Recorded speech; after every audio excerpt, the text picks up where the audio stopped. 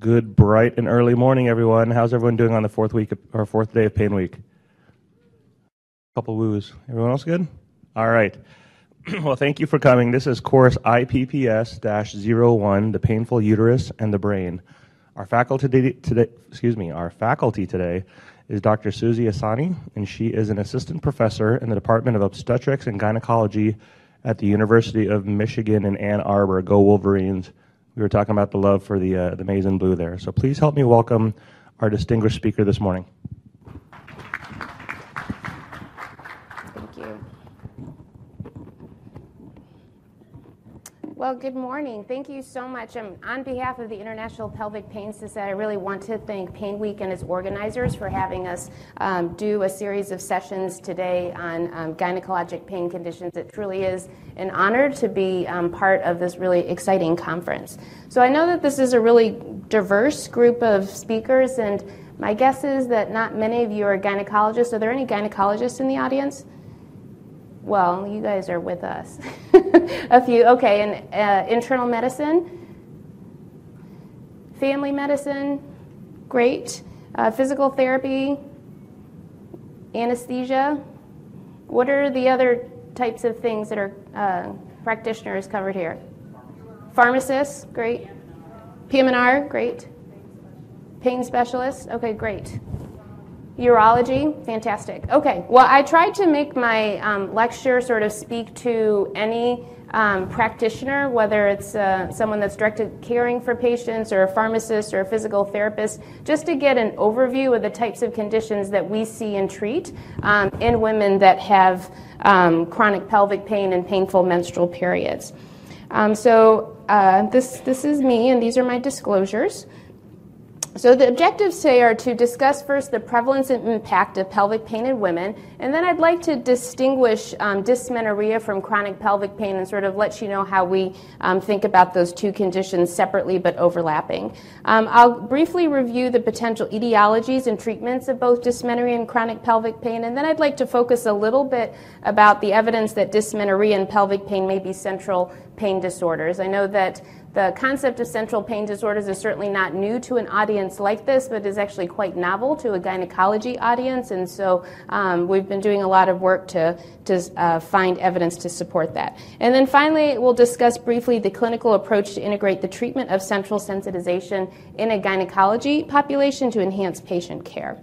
So I'm going to start out with a clinical case, and some of my other colleagues today are going to use an interactive tool so that you guys can put in your answers. I'm not doing that, so you don't have to raise your hand. This really is just to sort of prompt some thought about whether or not you've seen patients like this. So this patient is a typical patient that maybe any of us would see. She's a 23-year-old G0, means she's never been pregnant, female that presents to your office with complaints of progressively worsening pelvic pain. She has no medical problems. She's never had any surgery. She says that she has crampy pain with her menstrual period since menarche, or since the first time that she had her menses, and now her pain starts 2 to 3 days before her cycle begins, and it seems to be lasting longer and longer and getting more painful. She's always taken NSAIDs, but these are no longer helpful. She says that her pain is in her pelvis and spreads down to her thighs and low back. She can't sleep, she's fatigued, and she's crying and frustrated. So the questions that I'd like you guys to think about is, do you see these types of patients in your practice, and what factors would you need to consider when evaluating this patient? What would you do with this patient, and then when would you refer her to a gynecologist? So we'll hopefully go through all of that. So the first point that I'd like to make is chronic pelvic pain is more prevalent in women than it is in men. And when you look at epidemiologic studies that look at the prevalence of pain disorders, a wide variety of pain disorders, it's almost quite consistent that almost all pain disorders are about 1.5 to 2 times more prevalent in women versus men. And dysmenorrhea is probably one of the most common conditions that affects women. Dysmenorrhea we define as having painful menstrual cramps of uterine origin, but the key clinical factor that distinguishes dysmenorrhea from chronic pelvic pain is that the pain is limited to the time of menstrual bleeding. Whereas chronic pelvic pain we define as non-cyclic pain. Generally, it's defined by ACOG, the American College of Obstetricians and Gynecologists, as having 6 or more months duration that localizes basically anywhere in the pelvis pelvis and is of sufficient severity to cause functional disability or lead to medical care. Now, certainly women that have chronic pelvic pain will often have their pain become worse during their time of their menses, but the key clinical factor is that they experience some pain at times when they're not on their menstrual cycle, whereas dysmenorrhea is pain that's almost entirely limited to when they're bleeding or shortly before and after. So dysmenorrhea is classified as either primary or secondary, and unlike most medical conditions, when we consider primary to be something of longer duration or happen ever since the first time of something, whereas secondary is something that occurs later in life, primary and secondary, when we define that in dysmenorrhea, is actually defined based on pathology. So primary dysmenorrhea is defined as painful periods without identifiable pelvic pathology, whereas secondary dysmenorrhea is painful periods with identifiable pathology. So the types of conditions that can cause secondary dysmenorrhea include things like endometriosis, adenomyosis, uterine fibroids, pelvic adhesions, but I also want to point out that these are also the same types of conditions that can also lead a woman to developing chronic daily pelvic pain. So the epidemiology is that this is actually incredibly prevalent. Dysmenorrhea is reported anywhere between 45 to 90% of menstruating women and is severe enough to cause disability in up to a quarter of women.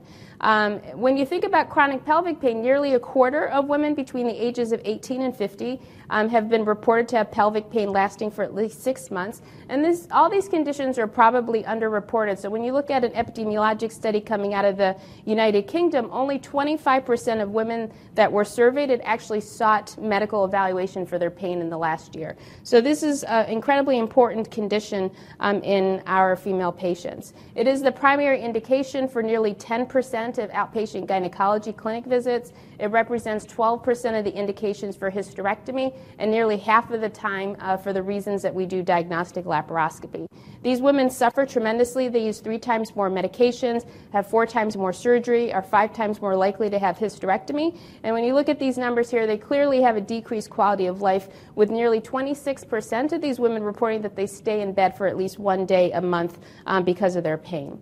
And it's obviously incredibly frustrating for patients, but at least when we train gynecologists, our residents, and our medical students as well, this is often what we look like as well. And I would say that there are a lot of reasons, and this is true for any type of chronic pain condition, but at least within gynecology, I would say that we are very poorly trained in the care of these women, and when you don't have the right tools to help these women and give them some hope that their quality of life will improve, they become a very difficult patient population to take care of.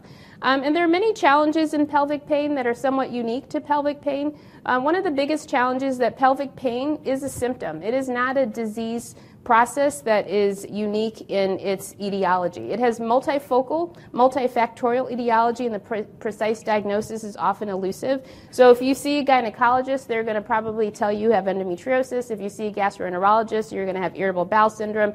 If you see a GU doctor, you're going to have painful bladder syndrome, et cetera, et cetera. So depending on who you see, the same types of symptoms will give you a new diagnosis depending on the specialist. And then, of course, like many other chronic pain conditions, there's a lack of effective and durable treatments. And as I said, at least in gynecology, we have very inadequate training in pain management and evaluation. So there are many etiologies that can cause pain, and I'm certainly not going to go through these all in detail, but what I do want to point out is that pain in the pelvis can be caused by any one of the organ systems within the pelvis. So as gynecologists, we'll often treat the gynecologic etiologies with endometriosis, adenomyosis being some of the most common conditions. Urologists will see painful bladder syndrome, but also chronic recurrent urinary tract infections, bladder stones. There are multiple functional bowel disorders that can cause chronic abdominal pain. And then, of course, one thing that's under-recognized is a significant number of musculoskeletal and neurologic etiologies, including myofascial pain. And so we're going to go back to this patient, the 23-year-old that's had progressively worsening painful periods. And so you do her exam and some labs. You order a pregnancy test and it's negative, a urinalysis is negative. On her exam, she has diffuse lower abdominal tenderness. Her uterus is normal in size, but it's tender. She doesn't specifically have cervical motion tenderness or abnormal discharge that would point to pelvic inflammatory disease, but she just is globally tender, and she's no palpable adnexal masses. So I think it would be reasonable in a patient like this to get a pelvic ultrasound, and she has a normal appearing uterus and ovaries. So what would you recommend? Would you reassure her, like many patients are done, that menstrual pain is normal and that she'll get better, maybe she'll have a baby and then her pain will get better after she has a baby? We've heard that a lot. Maybe give her an oral contraceptive pill to suppress her menses, or maybe prescribe a narcotic like hydrocodone for pain management. Or if you're not a gynecologist, would you just refer her directly to a gynecologist for a laparoscopy?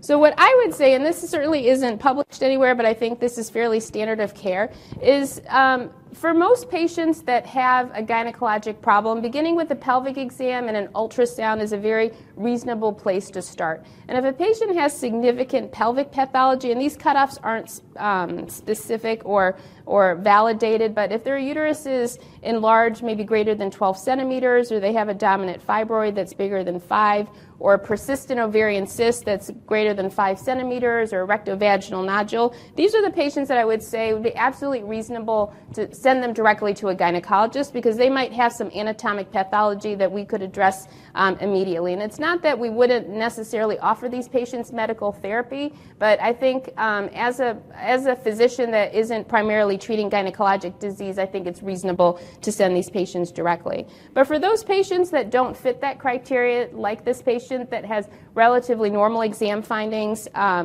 medical therapy, empiric medical therapy, is absolutely appropriate. And so starting a patient on oral contraceptive pills to suppress her menses because NSAIDs are no longer helpful, I would say would be very appropriate first-line therapy. And in those cases when that patient doesn't improve, then I would refer to a gynecologist. So the treatment of dysmenorrhea is fairly standard. NSAIDs are widely available, and they can be extremely effective for dysmenorrhea. I would recommend scheduled dosing. And for most of these women, I would say one of the most critical and helpful things is to begin the NSAID before the onset of their pain and or before the onset of their bleeding, and to take it regularly. And there's also actually evidence to suggest that using scheduled NSAIDs before the onset of menses not only improves pain, but actually decreases the amount of menstrual blood flow, so it can actually lighten the period as well. But if that doesn't work, then menstrual suppression with a hormonal method is the first-line treatment. The goal is to suppress the menses, and this can be done for very long periods of time. Patients always wonder, is that safe for me to be on a birth control for so long? And as long as they don't have a contraindication to oral contraceptive pills, it's incredibly safe for them to be on it for prolonged periods of time. Other than providing contraception, which is reversible, that is the second benefit. So the methods can be systemic hormones, either orals, injections, patches, vaginal rings. These all suppress ovulation, thin out the endometrium, as well as decrease the volume of menstrual blood flow. There is a low risk of deep venous thrombosis with estrogen-containing methods. So if a patient has a higher than average risk for that, or if has had one before, then we would certainly recommend progestin-only methods. Patients can have some nausea and bloating. Weight gain is potentially an issue on progestin-only methods, but there's actually never been any strong epidemiologic data to support weight gain with use of combined estrogen-progestin pills. So that's definitely a common myth. Levonorgestrel IUDs are excellent methods to treat dysmenorrhea. These also thin out the endometrium and decrease the volume of menstrual blood flow and uterine contractions. There is a low risk of perforation and ovarian cysts, but it certainly is a good option for many women. And the one thing that I would, a take-home message I would like you to go home with is that one thing that should not be offered at this stage is a GnRH agonist, such as Lupron. For many reasons, in addition to it being an incredibly expensive medication with more side effects, there isn't really much evidence to suggest that this is an important and advantageous way over other methods of hormonal suppression, and I would definitely refer to a gynecologist before using Lupron.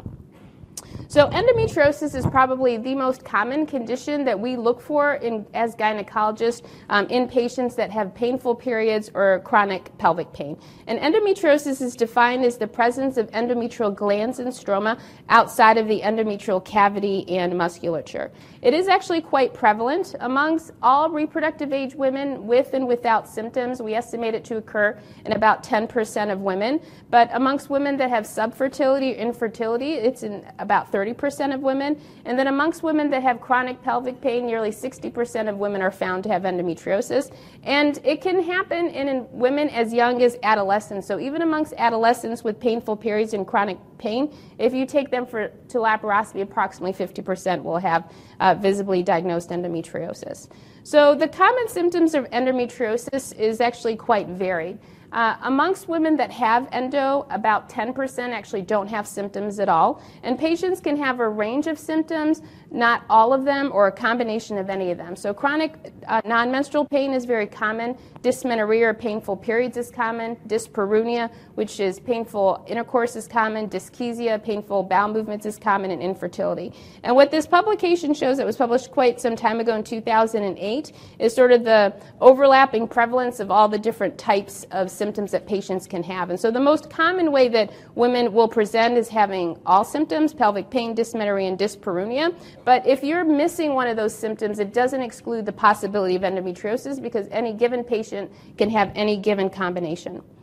The other thing that I wanted to point out is that having bowel or urinary symptoms in the presence of endometriosis does not predict advanced endometriosis. And so what we'll often see in patients is they come in with a known history of endometriosis and they say, well, I have pain with my bowel movements, I'm worried that I have invasive endometriosis into my bowel, or I have urinary frequency and urgency. And what this study showed is that there's no difference in the frequency of dysmenorrhea, pain, constipation, or any of these any of these symptoms in either mild disease versus severe disease. So just because you have those symptoms, you're actually probably more likely to still just have mild disease if you don't have any other imaging findings, and that those symptoms probably represent more functional changes in your bowel and bladder symptoms, or overlapping pain conditions such as painful bladder symptom and IBS, and doesn't necessarily represent invasive endometriosis into those organs.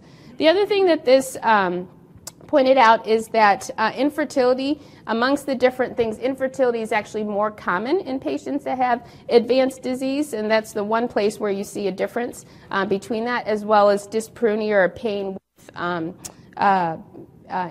intercourse. So the next question that I would say, so how should the diagnosis of endometriosis be made? So if a patient is on a birth control pill and her periods are still not well controlled, when do you decide when to take a patient to laparoscopy? And we'll get to that in a bit. But the diagnosis is it made by diagnostic laparoscopy and visual inspection, diagnostic laparoscopy and excisional biopsy? Would you give her Lupron and see if her pain is better, or any of the above? And hopefully, I think I've probably already explained this, is that surgical biopsy is required for a definitive diagnosis of endometriosis. And our ability to look at a lesion and say that it's accurately endometriosis is actually only on the order of about 45 to 50%. And so I would strongly encourage for any of those that are referring to gynecologists for this surgery that they're experienced in doing this surgery, because not all gynecologists are comfortable doing excisional biopsy, and that really is critical for the diagnosis of this condition. And then, as I pointed to before, Lupron does not diagnose endometriosis. This study was published, one of the very first randomized controlled trials, endometriosis and Lupron, and it wasn't designed to this specific question, but what they did was an RCT of 95 women, gave them either Lupron or placebo, and at pain relief at 3 months, 81% of the patients on Lupron had pain relief compared to 40% of the placebo-treated group. But then everybody got a laparoscopy, and the critical thing that they found is that the likelihood of having endometriosis was not increased if you had gotten better with Lupron. And patients that had no endometriosis were just as likely to get better on Lupron than those patients that didn't. So the positive response to Lupron, although Gynecologists often use it as a diagnostic marker for endometriosis is actually not accurate. So treatment options are either surgical or medical. First-line treatments are considered either combined estrogen and progesterone contraceptive, or one of our favorites is norethindrone, which is a progestin. These can be used either cyclically, and progestins are used continuously. Second-line therapies could be Lupron with AdBac, medroxyprogesterone, and third-line therapies are rarely used would be something like a low-dose danazol. And all of these methods induce atrophy of both the eutopic as well as ectopic endometrium. They decrease prostaglandin production, which can be associated with uterine contractions. They reduce the inflammatory status, but it's really, really critical to remind patients that these medications are not cytoreductive. So they suppress the lesions, but they do not eliminate the lesions. And the reason that this is important to know is that this is considered a chronic disease that needs long-term therapy and that we don't have a cure for it. And so as long as you're on the medication and you respond well, you should continue on the medication, and that recurrent symptoms are extremely common and almost inevitable if you discontinue the medication. So all of these treatments are equally effective in most head-to-head clinical trials, and so there is no one magic pill or magic injection that works best for most patients. So on average, about 70 to 85% of users report improvement in their symptoms, and so we'll often recommend choosing the treatment based on patient preference, cost, and side effect. And so if a patient's never tried anything, most of us will end up using something like a monophasic average dose contraceptive pill. But if patients have said, well, I've tried that and I had nausea, then try a different progestin or progestin only method. But there isn't any specific hormone method that is consistently better for pain relief. So in one randomized control trial of cyclic OCP, so the use of OCPs where you have 3 weeks of active pill and 1 week of placebo, showed a mean reduction in menstrual pain of approximately 40%. So we do know that this can be a very effective treatment for dysmenorrhea. But this same patient said that she's tolerated this monophasic pill without significant effect, but her pain is no longer controlled. So what are her options if she wants to continue the use of an estrogen or progestin therapy? Switch maybe to a less androgenic pill, switch to a more progestin-dominant pill, switch to a different method entirely, such as a NuvaRing, or maybe she could use the same pill but in a monophasic way and use it continuously. And this is something that we'll commonly see, and it might seem quite obvious to a gynecologist, but the first thing that I would say in a patient that has pain on a birth control pill that's using it in the traditional method where she'll have a menses every month is eliminate the menses. Just take that monophasic pill and give it to her continuously such that she doesn't have a period at all. And in this small observational study, we've actually not studied this formally in many ways, but this was a group of 50 women with a history of surgically documented endometriosis that when they switched from a cyclic pill to a monophasic pill, they had a significant reduction in their dysmenorrhea score. And most patients actually tolerate this quite well. So the most common side effect of using a continuous pill is breakthrough bleeding. Patients report that they spot or bleed at times that are unscheduled. But that doesn't happen to everybody. About 38% of women will stay amenorrheic, and as long as they're amenorrheic and not having any side effects, just continue on that dose. It is not medically necessary to have a menses if you are on medical suppression, and most women are very sort of anxious about that and say, well, isn't it normal? Don't I need to shed the period? And what you explain to them is that what the pill is doing is that it's actually thinning out the lining of the period, so there's no endometrium that actually needs to shed. However, between 26% of women report consistent breakthrough bleeding and 36% report some spotting. And this is probably the most common side effect that we have to help women deal with. There are a lot of different ways to deal with it, and it sort of depends on the individual patient. The most common reason that women will have breakthrough bleeding on these regimens is that their lining becomes so atrophic and unstable that they just bleed spontaneously. And so one option would be to take a break from the pill for 5 to 7 days, allow them to have a menstrual period, that actually allows their follicles to recruit, create some estrogen, release some estrogen, and that thickens and stabilizes the lining.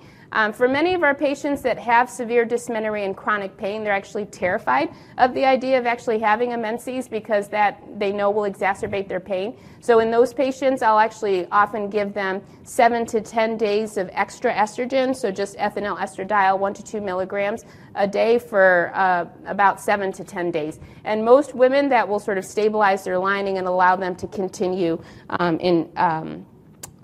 until the next time they have breakthrough bleeding. And my general rule of thumb is as long as they don't do that more than 3 to 4 times a year, then that's a safe option. But if they're feeling that they keep having breakthrough bleeding every month, then I'll probably just switch the pill formulation.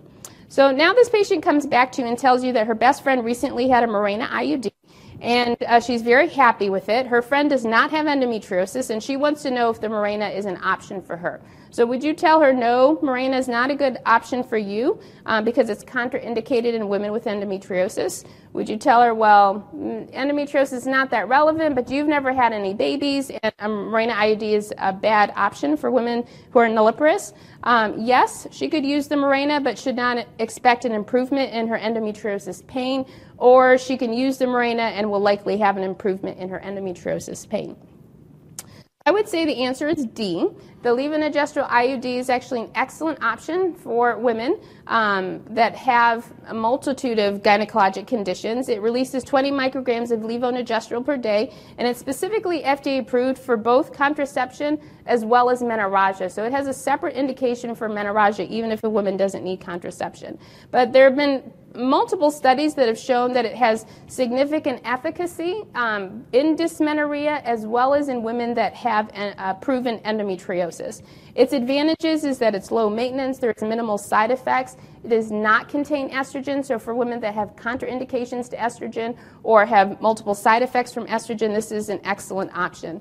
The only thing that I would say in the small group of patients that I don't think this is probably the best option for are the ones that seem to be very bothered by ovulation or functional ovarian cysts. So if you look at the data, only about a third of women will not ovulate on the Mirena IUD. A third will consistently ovulate, and that's not its method of contraception, and about a third will ovulate intermittently. And so if a patient seems to be prone to having recurrent functional cysts or comes in with larger functional cysts, and that's sort of that small patient group that ends up in the ED or office all the time because of functional cysts or ovulation pain, that probably isn't the best option for that small group of women. But that's not an issue, and I think this is a really good option for many patients.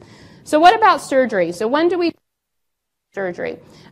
This is my opinion, and maybe not everybody agrees with it, but this is when I consider going to surgery. So I want to consider surgery to evaluate and treat pain that's been refractory to medical treatment, to establish a diagnosis because most other cases is presumptive based on symptoms, to improve or relieve symptoms in a woman that is interested in pregnancy, is people are unwilling to use medical therapy, or in a case when you suspect a persistent ovarian endometrioma. 3 centimeters is kind of small, maybe 4 to 5 centimeters. If they have persistent mass that you're not confident about its diagnosis, then those would be potential reasons.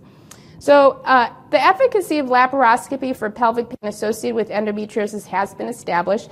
There have been a couple randomized controlled trials, and this is one of the very first trials that was published in 1994. They randomized 63 women with stage 1 to 3 endometriosis, and they performed laser ablation with LUNA, which stands for laparoscopic uterosacral nerve ablation, versus observation only. So they just put in the scope, they made the diagnosis, and didn't treat it. And what they found, I think there's 2 interesting take-home points. One is that there is a profound placebo effect with surgery, just as there is in many other conditions. And at 3 months, patients that had diagnostic laparoscopy alone actually looked just like patients that had ablation of endometriosis. But there was a significant persistent improvement in the laser group at 6 months, whereas the non-treatment group went back up to their baseline. And about 63% of the patients improved in the laser group compared to 23%. And the mean reduction in pain was an average pain score of 8.5 prior to surgery and 4.5 after. But just as medical therapy, recurrence after the first surgery is incredibly common. This is, I know you can't see this because of this lighting, but what they found in this systematic review was that approximately 25% of women report recurrent pain after laparoscopy, and that the average time to recurrent pain is somewhere between 1 to 2 years. So just like medical therapy, surgery is not a cure, and many of these patients report recurrent pain that actually doesn't always correspond with recurrent disease. So this patient wonders, so she has a laparoscopy, you find stage 1 or stage 2 endometriosis, you ablate it or excise it, and she is doing great after the surgery, and she wants to know if there's anything that she can do to reduce her risk of recurrent disease. So you advise her that postoperative medical therapy compared to no therapy decreases her pain. Is that true or false?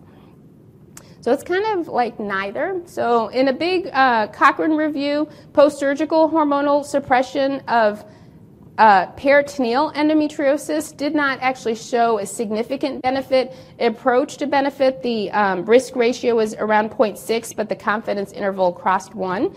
But what they did find is that the risks are minimal, and when you look at the time to recurrence, it appeared to be a delay at which time, how long that they would have suppressive symptoms. And so most gynecologists would say, although the data is not 100% clear, the risks are low, there's probably some benefit, and would recommend some type of medical suppression after laparoscopy. And so now, fast forward a couple years, this patient's now 43. She's suffered from infertility for many years, but now has 2 children after in vitro fertilization. She no longer wants to be on her pill because she has a lot of side effects, and she requests hysterectomy for definitive management of her long-term history of pain and endometriosis. So what do you recommend? Do you recommend a total hysterectomy, which means removal of the uterus with the cervix? Do you recommend a hysterectomy with removal of both ovaries? She could keep her cervix with or without her ovaries, or do you tell her hysterectomy is not likely to be helpful? And this is super common. Many women just come in and say, just take it all out, I'm done, I don't want to be on this pill, I don't want any of this, and expect a cure. And so unfortunately, we actually don't have a tremendous amount of data to answer this super fundamental question. And most women after hysterectomy are actually satisfied. So when you look at the global outcomes after hysterectomy, 86% of women undergoing hysterectomy report improvement in their symptoms. 50% report improvement in their mental health and physical or social function. 60% report improvement in their dyspareunia. But this is not a risk-free surgery. There's potential for serious morbidity. If this happens in young women, there's significant regret over loss of fertility. And there's also a significant risk of persistent pelvic pain. And so this was a really nice systematic review that was published in 2012 by Dr. Brandsborg in the Danish Medical Journal. And what she found is, first of all, there aren't a lot of studies that look at how common is pain after hysterectomy, but persistent postoperative pain, so amongst women that had pain prior to surgery, anywhere between 6.7 to 31% of women reported some level of persistent pain after surgery. And new or increased pain, so pain that they didn't have before surgery or pain that was worse after surgery, was between 1 and 15%. And so I think you can confidently tell patients that while we can guarantee that hysterectomy will stop your bleeding as long as you take out your cervix, and that if bleeding is your main symptom, then you will be satisfied with the surgery. But if your primary and only goal of hysterectomy is pain relief, nearly 25% of women will have a failure and will report some level of pain. It doesn't mean that they might not be improved at all, but if those odds are good enough for a patient, then I think that's important to recognize. And one thing that I didn't go through in this lecture is the benefits versus risks of taking out the ovaries.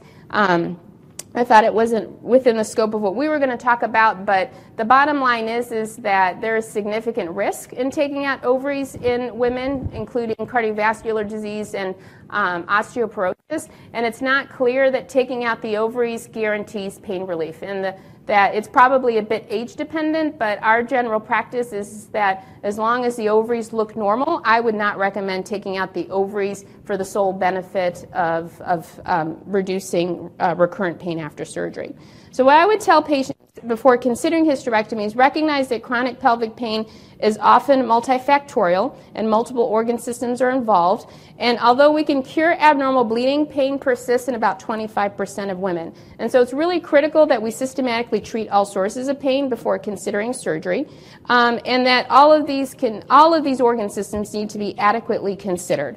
And so if this organ disease-based diagnostic and treatment approach doesn't work, what do you do? So you treat their endometriosis, you treat their UTIs, you treat their vaginitis. These things don't work. What do you do?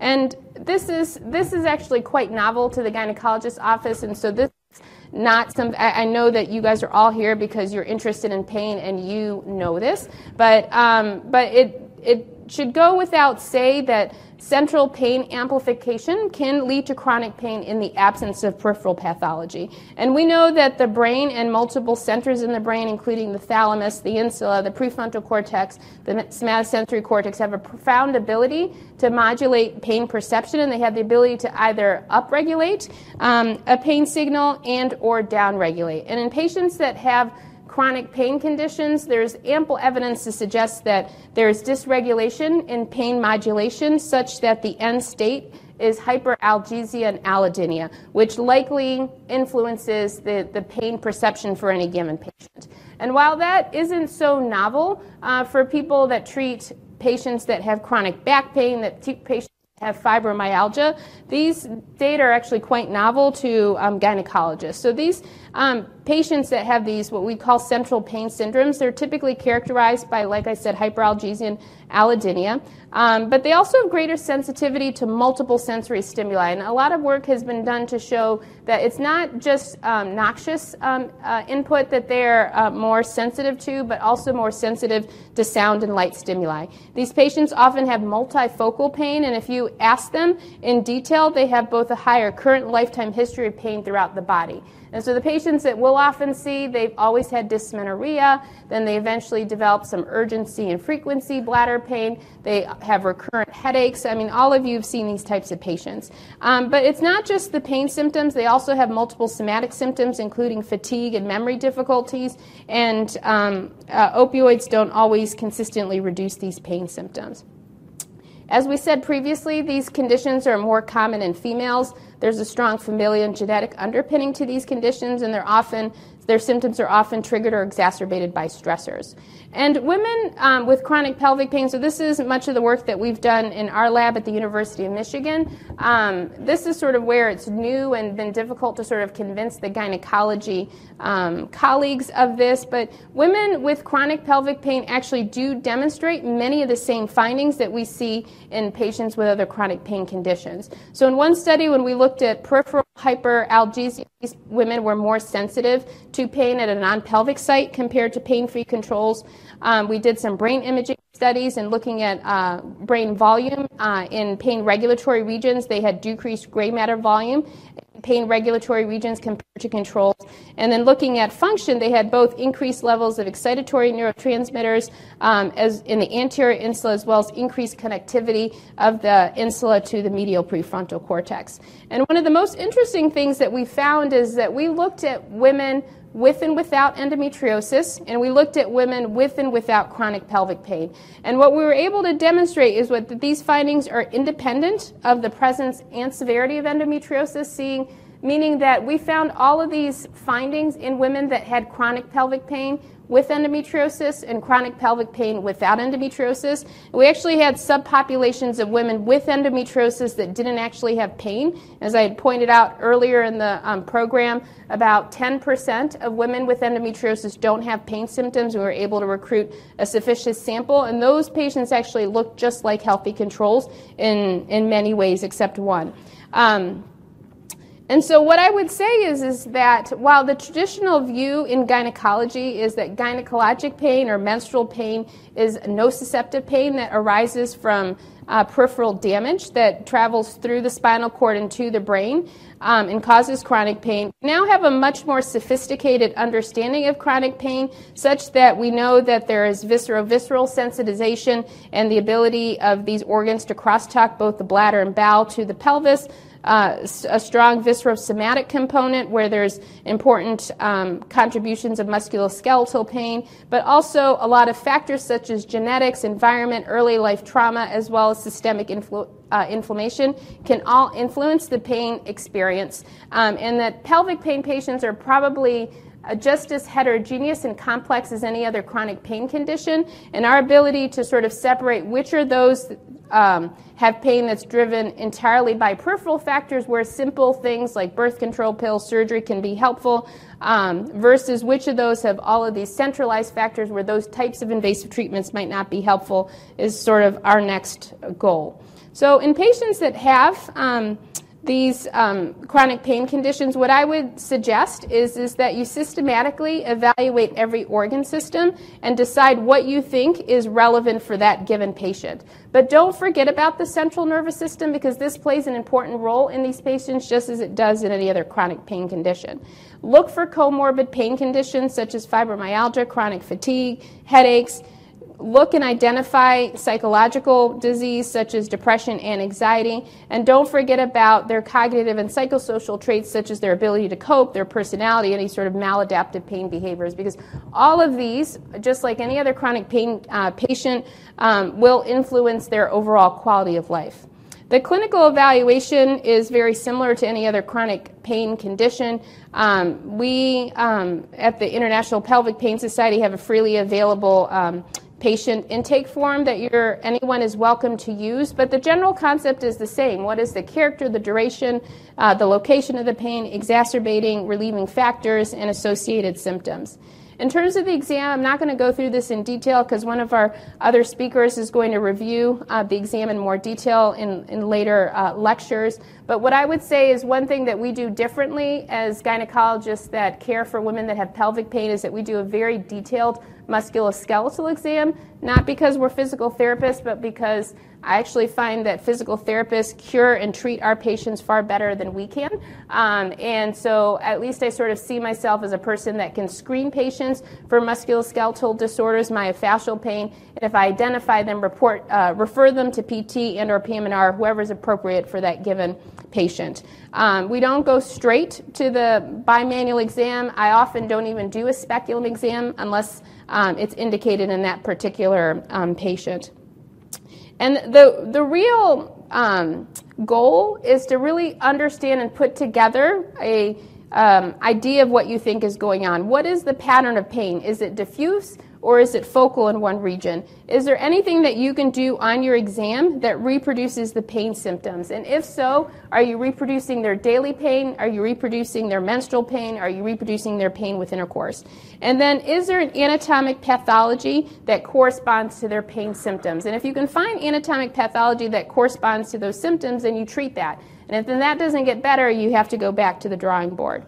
The other thing that I would say is don't miss rare forms of disease. These aren't common things, but they certainly can be seen, and we certainly see them in our referral practice. So, for example, you can get abdominal wall endometriosis. This is probably most commonly seen in women that have had multiple cesarean sections. So if somebody comes in and says, I have this pain right here, and my C-section scar is not often right in the C-section scar. It could be several centimeters away. That comes every month with my period. I feel a little knot here. Patients will often get sent up for this big workup for hernia or desmoid tumor, but abdominal wall endometriosis is actually not that uncommon, and that's something that should be considered.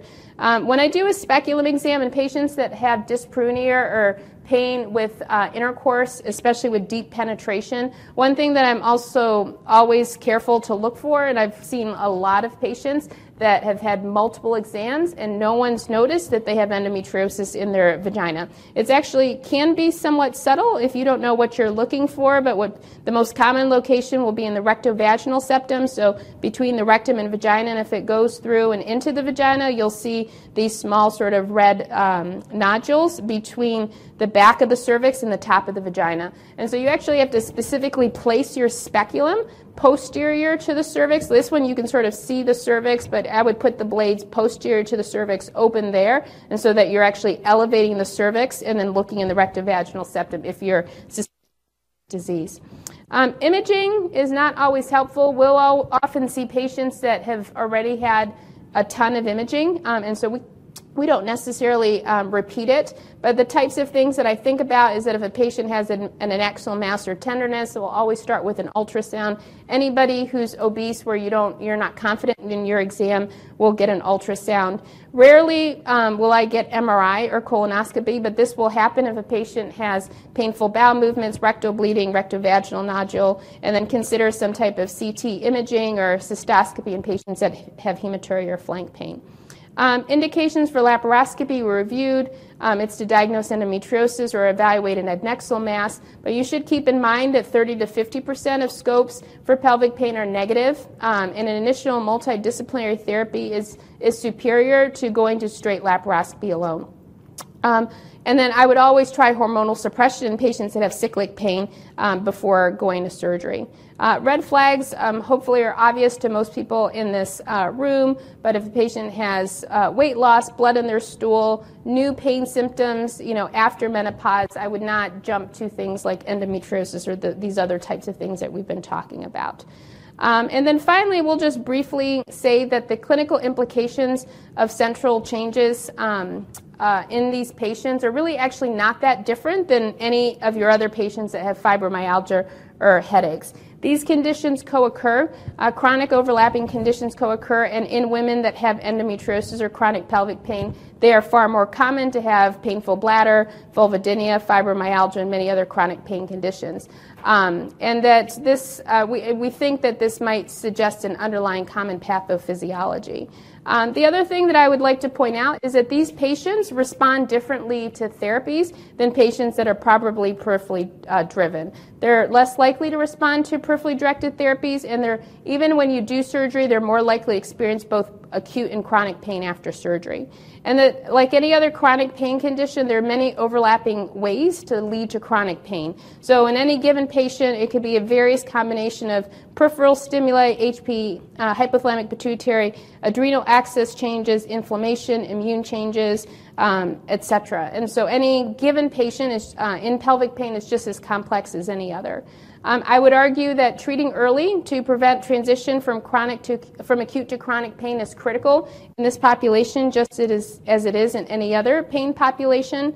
And it's not that I don't offer surgery or that I don't offer medical treatment. We definitely begin with these gold standard therapies for contributing factors such as hormonal suppression, physical therapy, laparoscopy. But when standard treatments fail, and this isn't really the audience that I have to tell this to, but it is not uncommon at all for us as gynecologists to see patients that have had 6, 7, 10 laparoscopies once a year as if they're sort of getting some kind of oil change, and they come in for their 11th laparoscopy and you're like, that's it, no more surgery for you. We need to treat you in a different way. So reconsider the diagnosis, reevaluate psychosocial variables, and consider treating centralized pain. And a multidisciplinary approach is absolutely critical. I'm not going to go through these because this is sort of what you guys all know. Dual reuptake inhibitors, anticonvulsants can be very helpful. There's not a lot of data specifically in chronic pelvic pain, and much of what we do is extrapolated from other pain conditions. But that these patients often, not only do they have symptoms of pain and fatigue, but they have significant functional consequences of their symptoms, including distress, decreased activity, poor sleep that exacerbates their pain.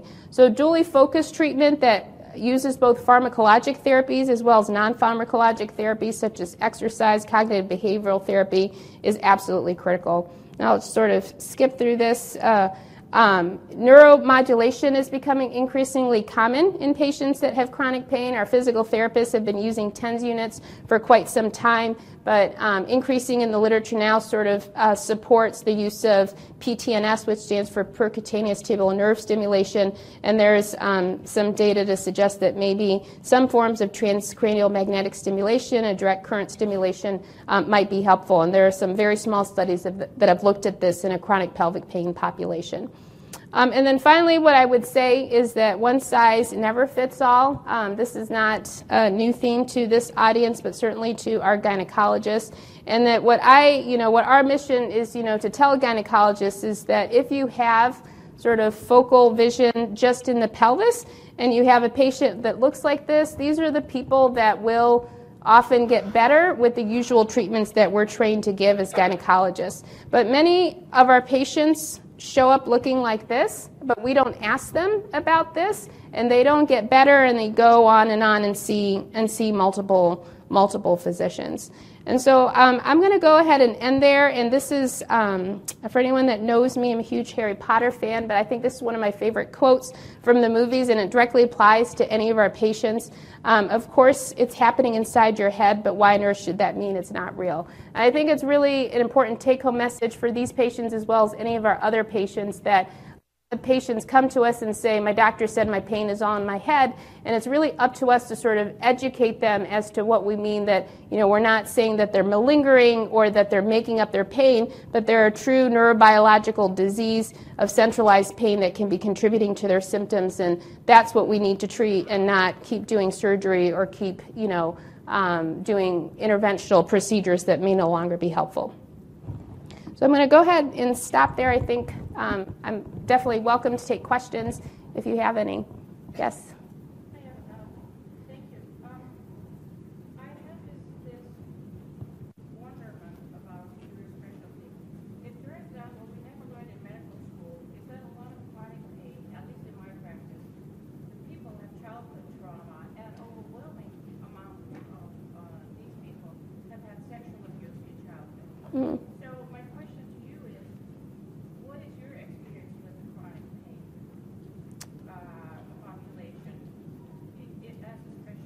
Right. So the question is that in her practice, a lot of patients have trauma with childbirth as well as a history of sexual abuse and physical trauma.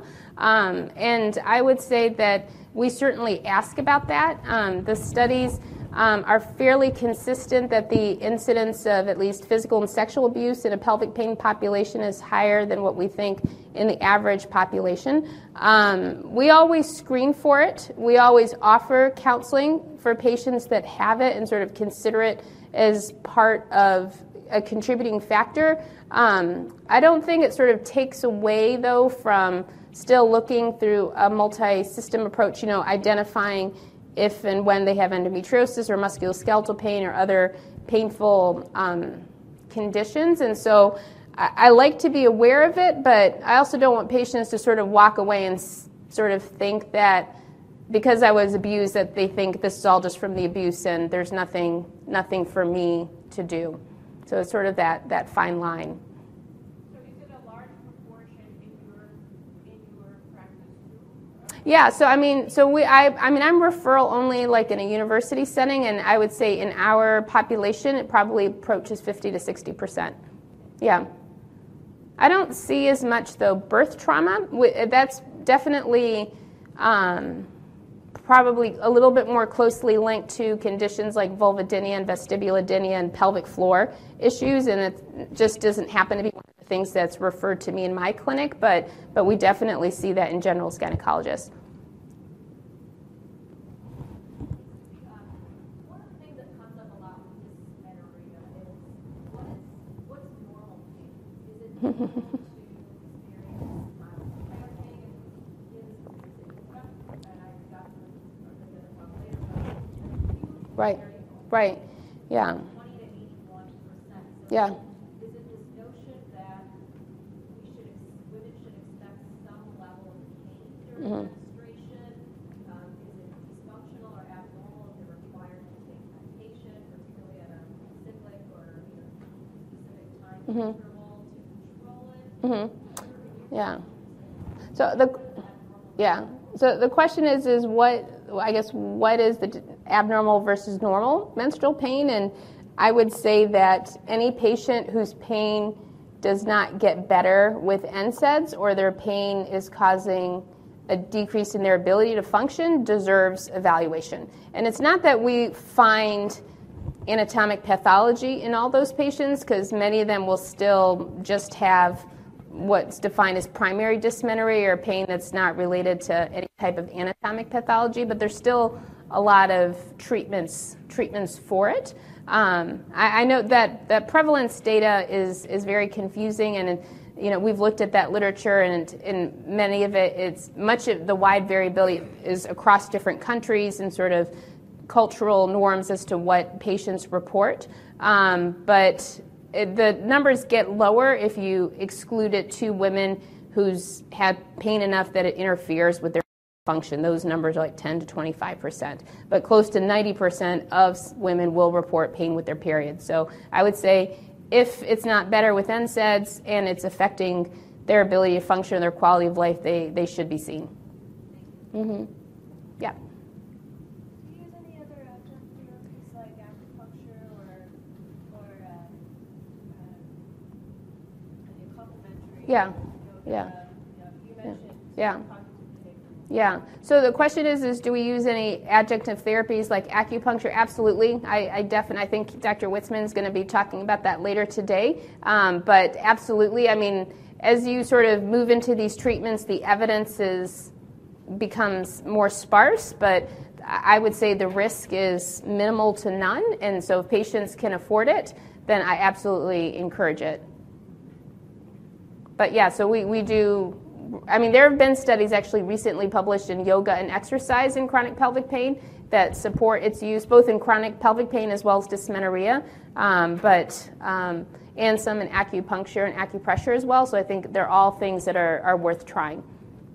It's just a different patient population, and I think a woman will often see that patients are sort of in a different state before they're willing to try it. I think a lot of what we see, at least as gynecologists, is that I want an anatomic explanation for my pain. And, I don't want to do all these other things. I just want to take a pill or have a surgery and be done with it. And that's sort of one of the biggest barriers that we face. And maybe that's in part because I'm work just in a referral, center, so sort of the extreme patients. But if I can get a patient to be willing to do that, I absolutely support it.